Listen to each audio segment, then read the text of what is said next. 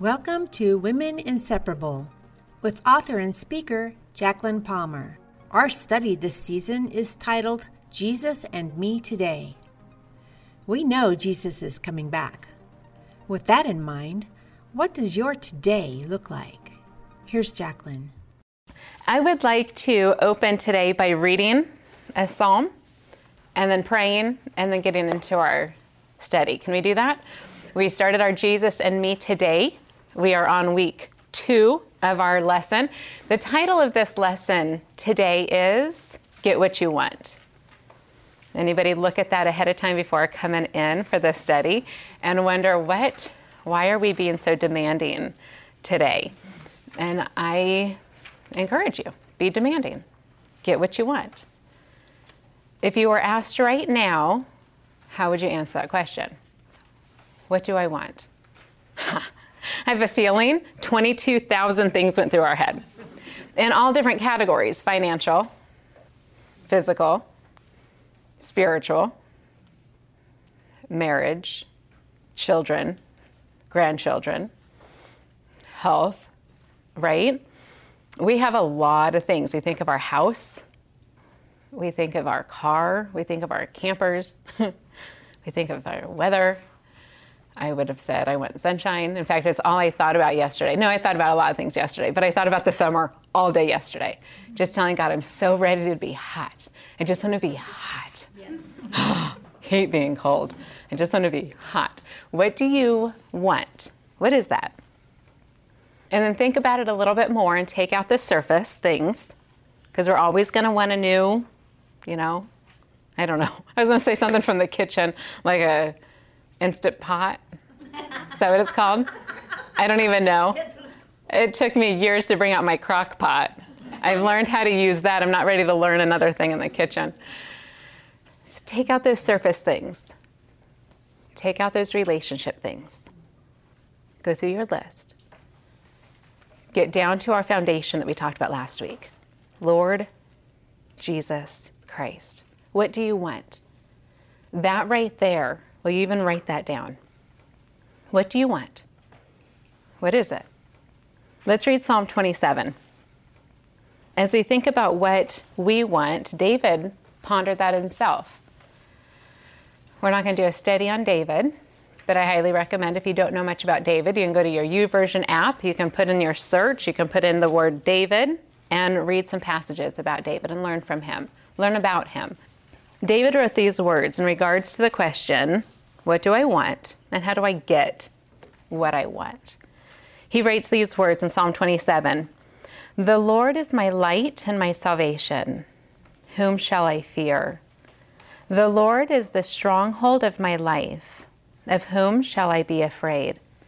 When evildoers assail me to eat up my flesh, my adversaries and foes, it is they who stumble and fall. Though an army encamp against me, my heart shall not fear. Though war arise against me, yet in this I will be confident. One thing have I asked of the Lord, that will I seek after, that I may dwell in the house of the Lord all the days of my life, to gaze upon the beauty of the Lord and to inquire in his temple.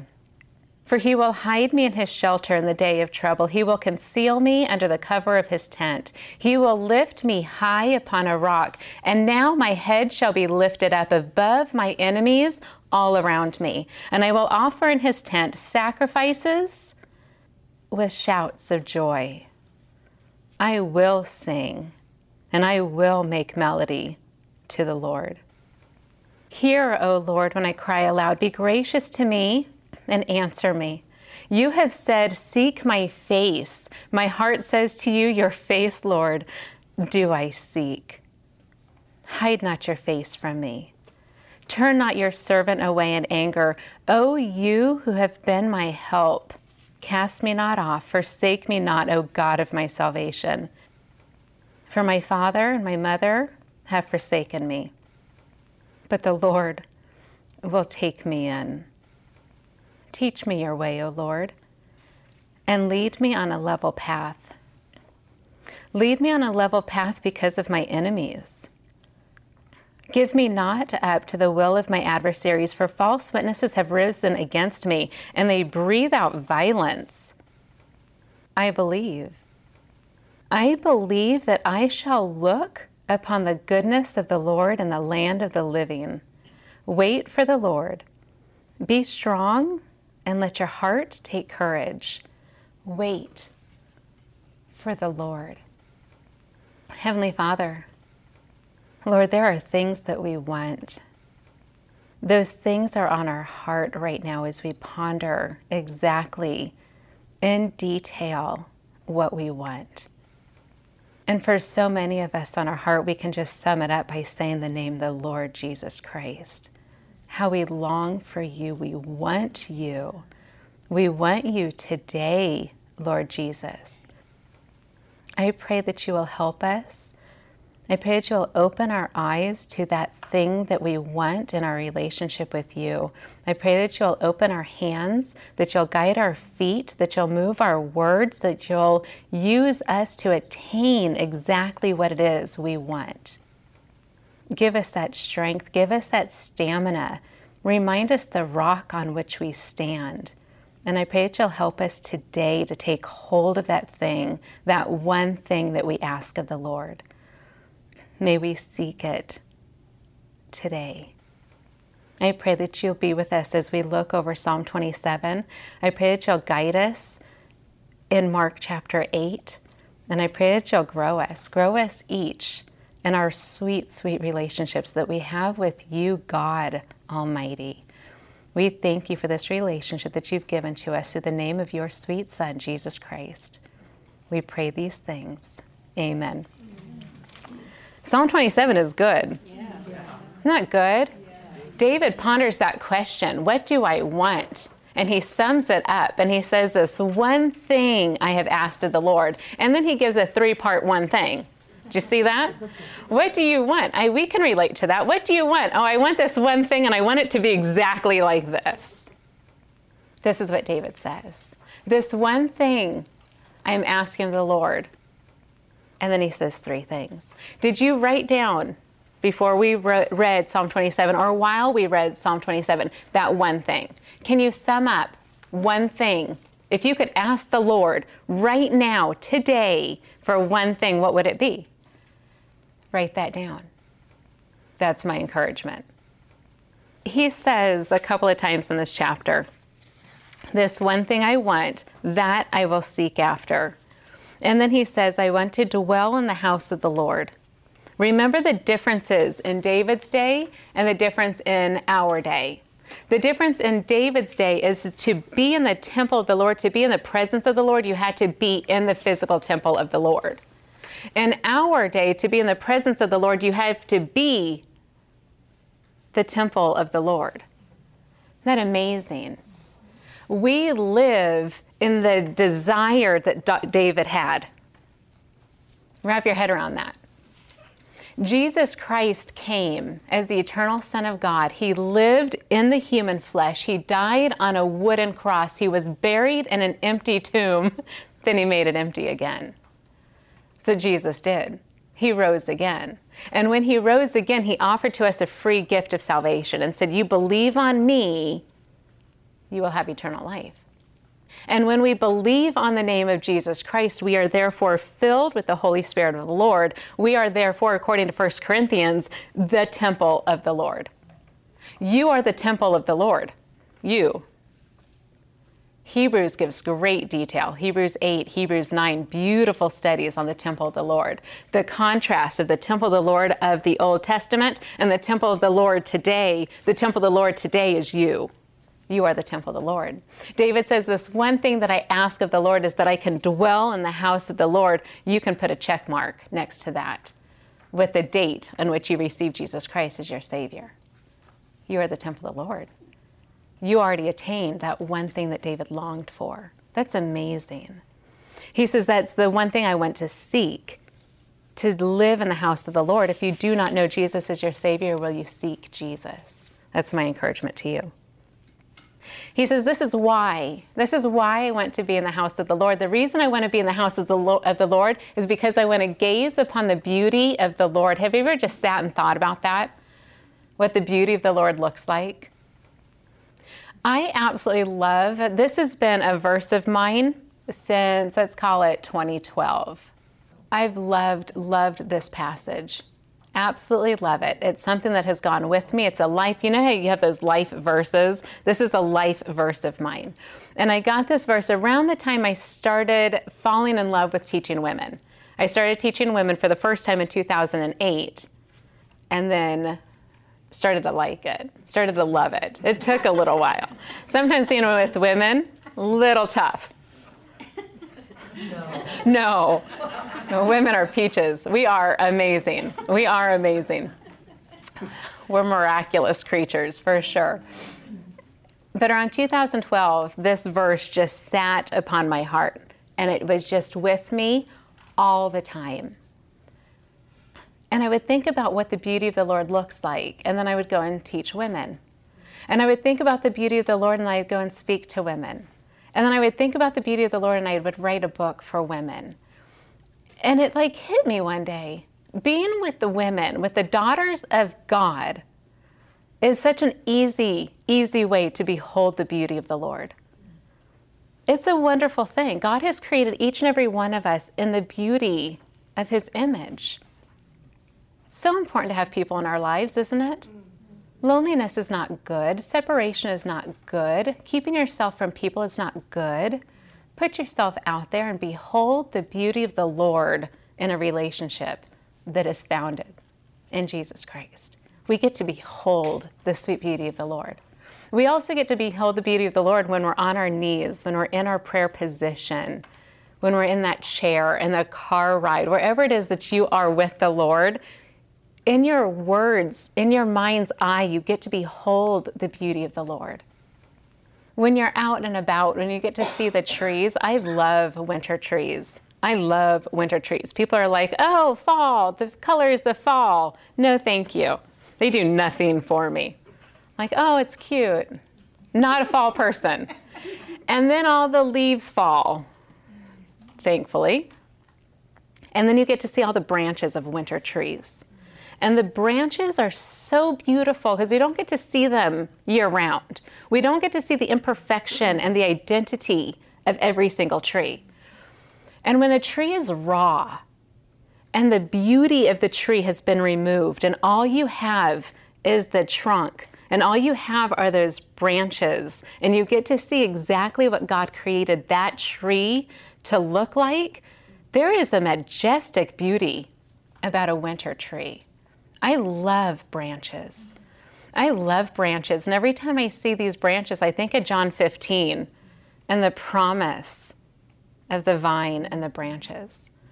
There's beauty in those winter trees. You get to behold the beauty of the Lord just by looking at His creation. And it doesn't matter what season you're in. It doesn't matter what season you favor. The beauty of the Lord is all over the place. And then He wants to inquire. He wants to meditate in the temple. I wonder how many of us wrote that down.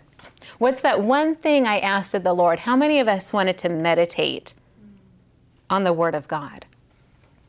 He wanted to meditate. He wanted to remain fully in the house of the Lord so he could see the beauty of the Lord and to meditate. That's precious. That's sweet. And it totally conflicts with our day. Anybody else have that conflict right away in our head? Oh, I want to meditate on the Lord. However, I have a work. And we go through our other list of the things that we want. And it conflicts with the one thing that I ask of the Lord.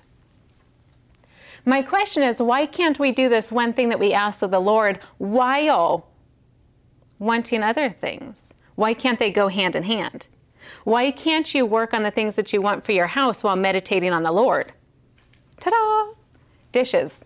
Already fun to do for the first time ever. Because you get to meditate while taking care of the dishes that you wanted so badly and now you wish you didn't have because they're dirty. Anybody else have that problem? Everything that we want, we get, and then it gets dirty or old or outdated or something, and we're like, ugh. This one thing that we ask the Lord never tarnishes, never fades. It only becomes sweeter and grander and deeper and richer every time we're in it. There's beauty. There's beauty in desiring time with the Lord. Verse 6. I want to read verse 6, and then I want to jump over to Mark 8. Verse 6 says this, "And now my head shall be lifted up. It'll be lifted up above my enemies, above those enemies that are all around me." My question to you, Bible student, who are your enemies? Biblically speaking, who are your enemies? Sometimes we hear enemies when we think of human beings, do we not? And then we think of Ephesians 6 and we conclude, oh, those aren't on my enemies. My enemies are not in the flesh. I might not like that person, but they're not my enemy. I might not be able to handle seeing their face at times, but that's not my enemy. When I hear them speak, it gets down to my soul and I can't handle it. That's not your enemy. That's a human being a human. Get over that. Our enemies, according to Scripture, are so much greater, so much more powerful than flesh and blood. And here David says, "My head shall be lifted up above my enemies that are all around me." Do you ever feel like you are surrounded by the enemy of God? Surrounded by evil that wants to just tear your house apart, your life apart, your marriage apart, your children apart, always being attacked. And you wonder why. And you think, because Scripture says there's a lion prowling around seeking to devour me.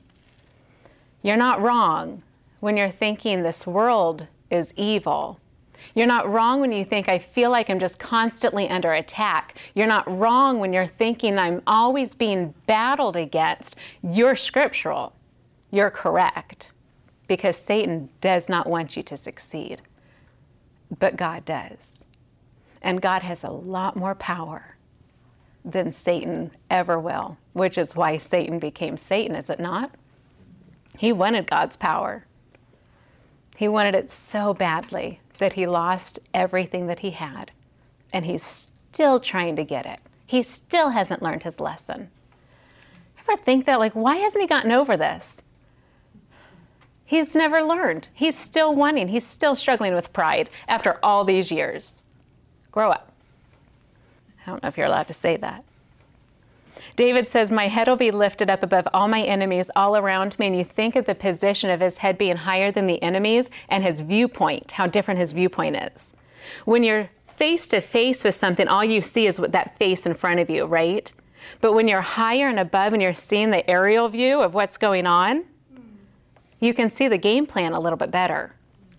This is where David is. David says, "You've lifted up my head," not just in confidence, not the confidence that I proclaimed in verse 3. He says, "I have this confidence also because I can see. You've lifted me up above my enemies that are all around me, and I can see what you're doing." And when we can see what we're doing, we can pray with even more power and say, "God, I can feel the enemy around me in the name of Jesus Christ. I want that gone." And guess what Satan has to do at that very moment? He has to flee. He has no choice. As a daughter of the King, as a person believing in Jesus Christ, as a daughter of God filled with the Holy Spirit, you have that power to tell evil to go. You have that power. Amen. In the name of Jesus Christ, you have that power. Don't you dare tell Satan to go away from you without using the name of Jesus Christ. You have that power. He says, "And now my head shall be lifted up above my enemies that are all around me, and I will." Get what you want. The only way to get what you want is to proclaim that I will. David says, "I want this so badly." And then he says time and again in this chapter, and I encourage you to study this throughout this week, but he says, "I will offer" where? In his tent. This one thing that I ask you of the Lord is that I can dwell in the house of the Lord all the days of my life. And then he says, "I will offer in his tent." This is what I want, God, and this is what I'm going to do to get it. Now, I'm not just going to frivolously say, I want to spend more time with you, God. I want to read your Bible more, as you walk away and do something else. I want my prayer life to be richer. I want it to be more. I want this to be greater. I want this to be deeper. And we use all these words that are of comparison. Have you ever noticed that? We want things enough. We're not praying enough. We're not talking to God enough. We're not reading our Bible enough. We're not witnessing enough. When we focus on the word enough, and that's a comparison word. You're comparing your wish that you have of the Lord with what you used to have. Or you're comparing your wish to the Lord with what you want it to look like, what you think it should look like, or what other people are demonstrating in their life. Have you ever done that? Oh, the one thing I ask of the Lord is that my walk will be as strong as that person's walk is. But you have no idea what their walk is. You might be able to see them walk into church and look great with their Bible in their hand. You have no idea what's going on in their heart. You have no idea what's going on in their head. You have no idea what just happened in their home. You have no idea what health issues they're going through. You have no idea what struggles they're facing, what temptations they're facing, what trials they're in the midst, what evil is attacking them. You have no idea what that person is going through. Don't you dare want to live in their life. Live in yours. Because you are the one that has the relationship with Jesus Christ. What does that look like? If your foundation is truly the Lord Jesus Christ, and the Lord Jesus Christ controls you, like we talked about last week, then what are you going to do today to make it sweet without comparing it? Don't compare it. Get it. Get it today. Don't worry about yesterday. Don't worry about tomorrow. Today. Today is the day of your salvation. Reconcile your relationship with Jesus today. Follow what David says. I will offer in his tent sacrifices with shouts of joy. Oh, that we focus on that line this week. That is going to look so different with so many of us because not all of us shout with joy. When was the last time you shouted with joy? And if you were to go home in your closet with the door closed and your humans far from your house and you practiced a shout of joy, what would that look like? You ever thought about that? I'm home alone. I'm going to shout with joy. I would not be good with that. I am not a expressive hallelujah. I would be like, joy. And then I would feel weird. Our shouts of joy is going to look different. It doesn't have to be our voice proclaiming a literal shout from a heart that is spilling out of joy. Because that's what I picture in my head, like what it should look like. There's a singer that sang for a Christmas special. And in the middle of his song, he just sings a shout of joy. And it lasted for minutes. I feel like it lasted for minutes. And the whole time I'm listening to this singer proclaim, not in word, but in shout, this joyful sound. I hear that and I think that's a shout of joy. Yes, that's what I want. I can't sing. It would not be pretty if I got before my king and pretended to do that. My sweet father would be like, oh, sweet daughter, you're cute. What does your shout of joy look like? I can tell you exactly what my shout of joy looks like. And I say this with as much awe of my God that I get to do this. When I get to open up the Word of God and teach one person who wants to hear it, to me, that is my sacrifice of shouts of joy. It fills me and I feel like it's nothing more than a shout of joy coming from my mouth when I get to read scripture out loud. That's what my shout of joy. And I haven't thought about that twice until just right now talking to you guys. What is that sacrifice that you give to the God? And it's not that heavyweight sacrifice. It's not that sacrifice that says, okay, I'm gonna give. What is that sacrifice that comes forth out of your bones? A shout of joy. What does that look like for you? What does that look like for you today? Get it. Go get it. Do it today. Which means we have to ask ourselves, how can I do that today? Answer that question. Can I be so pointed? Because if all we do every day, every today, is say, I want this today, but we don't do anything about getting it today, then do you really want it? Get what you want. Your relationship with Jesus, what do you want? How rich is your request? How sweet is your request? Does your request involve your hands? Then use your hands today in that exact manner. Even if it's a 1% of what you want it to look like, do what you can. Because when you use 1% and then tomorrow that 1% multiplies, you're now using 2% of your hands for the glory of God, and you're getting what you want. And every time you use that, it grows. So what you want involve your feet. What do you want? When we look over Matthew and Mark and Luke and John, there are so many, many stories where individuals bring themselves or a person to Jesus. Is there a story that's going through your mind right now of a person that presents themselves to Jesus in the flesh, or a person that brings somebody to Jesus in the flesh? Can you think of a story? Can you think of a time recorded in Matthew and Mark and Luke and John where Jesus says, what do you want? What do you want me to do for you? What can I do for you? What is your request? Can you think of a story where a human asked Jesus, this is what I want? I think of a woman that was not worthy to eat the food at the table. And Jesus tells her, you're not a Jew, you're not worthy. And she says, yes, but I can eat the crumbs that fall off the table. What do you want? With this question in mind, I've been in Mark chapter 8 this week. And this is just one little story to get what you want. And my request for you, your homework this week, your non-homework, Women Inseparable homework, is pick a book, Matthew, Mark, Luke, and John. Pick a chapter, pick a story, and dissect it. The character in their story will include Jesus, because Jesus.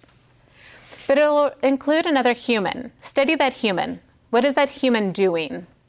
Health-wise, where is this person from? Ask questions. In your study guide that we have, there's a question guide. Look over that question guide and use those questions and dissect whatever story it is you choose. And figure out, what does that person's heart want from Jesus? How does Jesus respond to what that person wants? And did that person get what that person wanted? Did that person get more than they wanted? Figure it out. Here's just one little story. Mark chapter 8, verse 22. Mark tells us in this passage, he writes, and they came to Bethsaida. Questions. Who are they, and what is Bethsaida? The answer, they, Jesus and his disciples. Whenever you see a pronoun, ask your questions. Who is that pronoun talking about? This is Jesus. This is his disciples. They're going to Bethsaida. Bethsaida, and we're not going to do a study on Bethsaida, but I will tell you I did a study on Bethsaida. Fascinating little village. There's a park in Meridian called Fuller. This park is about 25 acres, if I'm correct. That little park in Meridian is a couple acres bigger than Bethsaida. I walk this park frequently. And it's interesting to me that this tiny little park that has got ball fields and a pond that my dog loves to run is bigger than this little town, this little village of Bethsaida. Bethsaida was home of the hunter, home of fishermen. Fishermen. This is what it's known for. It was on the top of the Sea of Galilee. So there are Galileans that live in Bethsaida. In this little town, a man named Philip was born. Some of us may recognize that name. In this little town, a fisherman named Andrew was born. Some of us may know that name. Andrew believed in Jesus. He was a follower of Jesus. So much so that he ran. He knew what he wanted. He wanted his brother He wanted his brother to know Jesus. Andrew, this fisherman from a town of fishermen, ran to his brother, who is also a fisherman, and said, "Brother, I found the one." And his brother said, "No." But then his brother opened his eyes and he saw and he learned, and his brother's name was Simon. We know him very well as Peter. This is Peter's hometown. Peter was married. His home was in this town. So at the time, Jesus and his disciples went to Bethsaida. How happy was Peter at this moment? Because Peter's wife didn't travel with him when Peter was traveling with Jesus. So if you're Peter, remembering the story, Peter's heart is saying, "I'm going home. My wife, I get to see my wife." To see the emotions in this one tiny little sentence. Sometimes we read our Bible and we forget that it's like somebody's account. Somebody's heart is in this. And they came to Bethsaida. And some people brought to Jesus, a blind man, and begged him to touch him. Lots of pronouns, so we'll take out those pronouns. And some people, however, we don't know who these some people are. This is fascinating to me. Many times those some people are father and mother bringing their children. There's no identity of these some people. They're not friends. We think of Mark chapter 2. Mark tells us in chapter 2 that friends brought a friend to Jesus. These are not friends that are bringing this person. It's not a parent. It's not a sibling, because Mark gives us those family details. But in this, there's no family detail. It's interesting to me. Just some people. Crazy. What was that connection? What did these some people see in this blind man? That these some people, this group, saw this blind man and thought, "Come on, I'm going to take you to Jesus." That's a very intimate thing because he was blind, so that they had to touch him.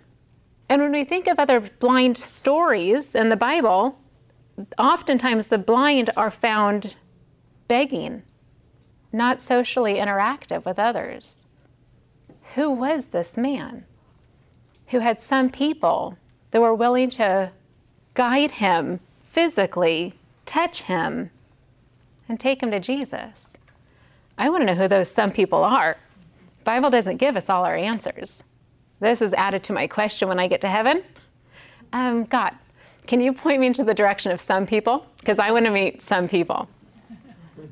I want to know. I want to know who these people are. And some people brought to Jesus a blind man, and they begged Jesus to touch him. This blind man, who socially would be considered a beggar, had some people begging for him. Who was this man? I don't know. Jesus knew.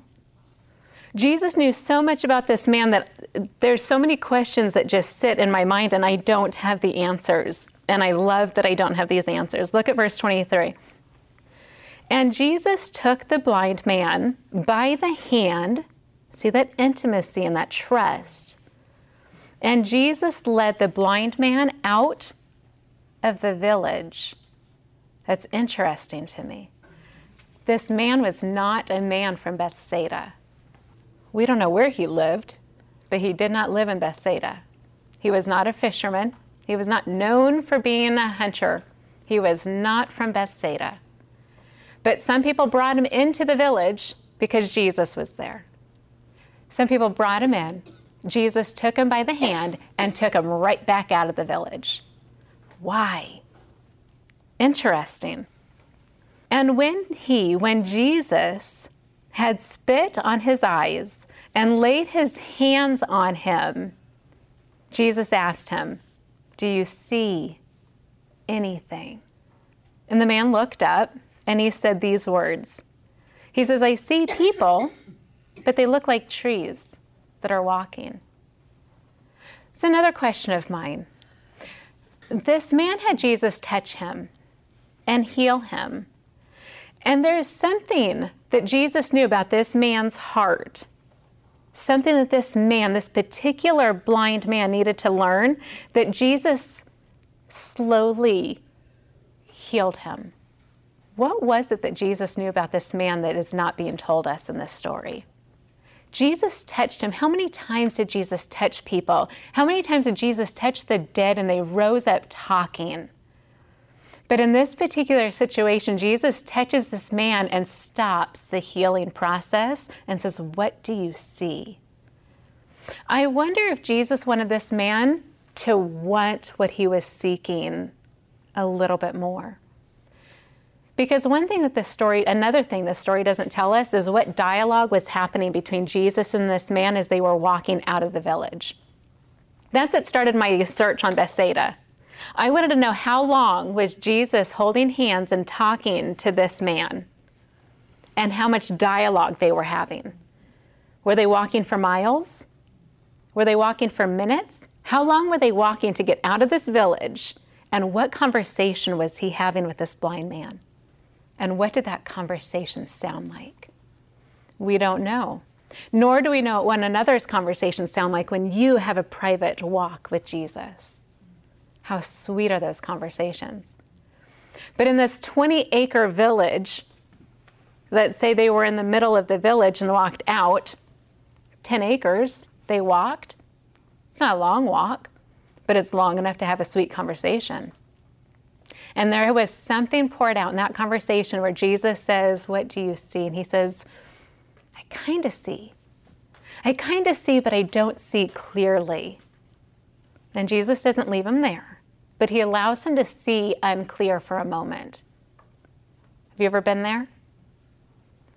Have you ever wanted something from Jesus and you got a taste of it, but it wasn't fully what you were craving? What happened at that moment? Did you keep seeking, or did you quit? This man wanted to keep seeking. And Jesus touched him again. Verse 25 says, "Then Jesus laid his hands on his eyes again. And the blind man, or shall we say, the man, opened his eyes. His sight was restored, and he saw everything clearly." Everything. This one thing I ask of the Lord, this one thing that I will seek after. This blind man knew what he wanted. He had people that were begging on his behalf of what he wanted. And Jesus very slowly revealed it to him. Don't give up. If what you're seeking from the Lord takes time, because it might take time, little by little, deeper by deeper, sweeter by sweeter, it'll take time. What do you want of the Lord? Are you willing to seek it? And are you willing to continue seeking it if the first time you seek it, you don't see it? There's a difference between seeking and seeing. Are you willing to continue your search until you see it clearly? One verse I encourage you to memorize would be Proverbs 27:16.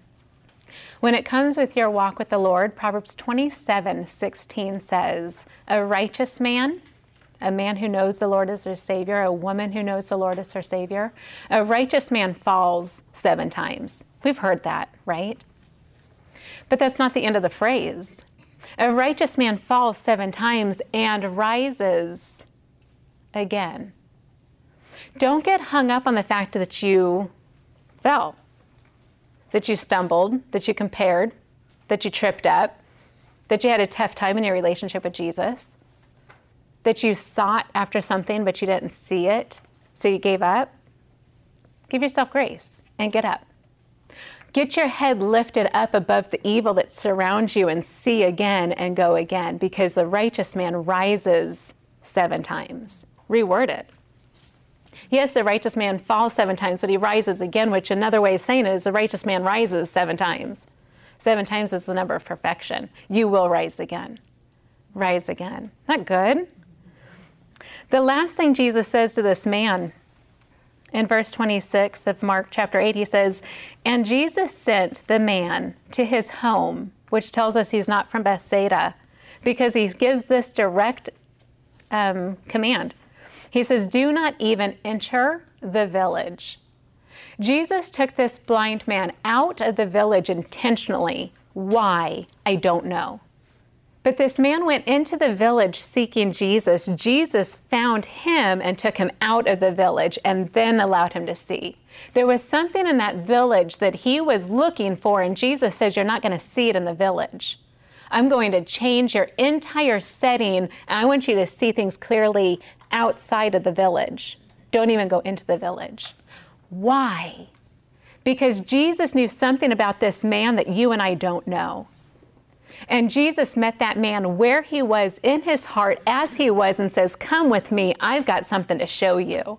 And what I have to show you, what I want you to see, has nothing to do with that place.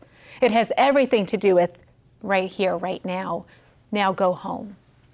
What are you seeking after? And are you willing to go in the direction God wants you to go and obey in what God wants you to obey and go home? See things clearly. Don't worry about what other people know about you. If you wrote your story, would there be details that you would not add? Would there be conversations that you had with the Lord that you would not want recorded? Respect this man's space. He had a private, intimate conversation with Jesus, and we just know a snapshot of it. You have that same encounter.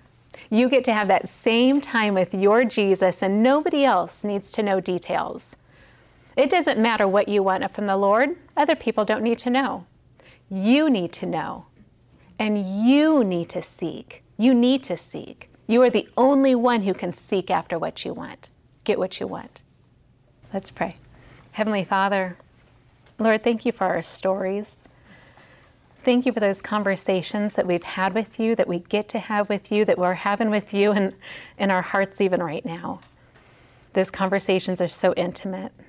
They're so personal. I thank you for trusting us with your words and that we get to trust you with our words. We get to say things to you that we would never trust other people with. I thank you for respecting us and for loving us in spite of our truth. I thank you for seeing us not as a blind man, but as a woman who loves you. I pray that wherever we are, that you'll take us where we need to be. I pray whatever it is that we want from you and that we want with you, that you'll help us to get it. I pray that we'll seek after it. I pray that you'll open our eyes clearly to what it is you would have us to seek. Grow our relationship with you so deeply, so personally, not because of what others are going to see, but because of our time with you. Oh, Jesus, we want you. We want to seek your face. I pray that you'll be with those things that we want. I pray that you'll help us today to seek. Give us grace upon ourselves and let us walk in your light, for you are our light. You are our salvation. You are our refuge, dear Lord. In this we are confident. In the name of Jesus Christ we pray. Amen. Thank you for joining us today. You can find us on Telegram at WI Online.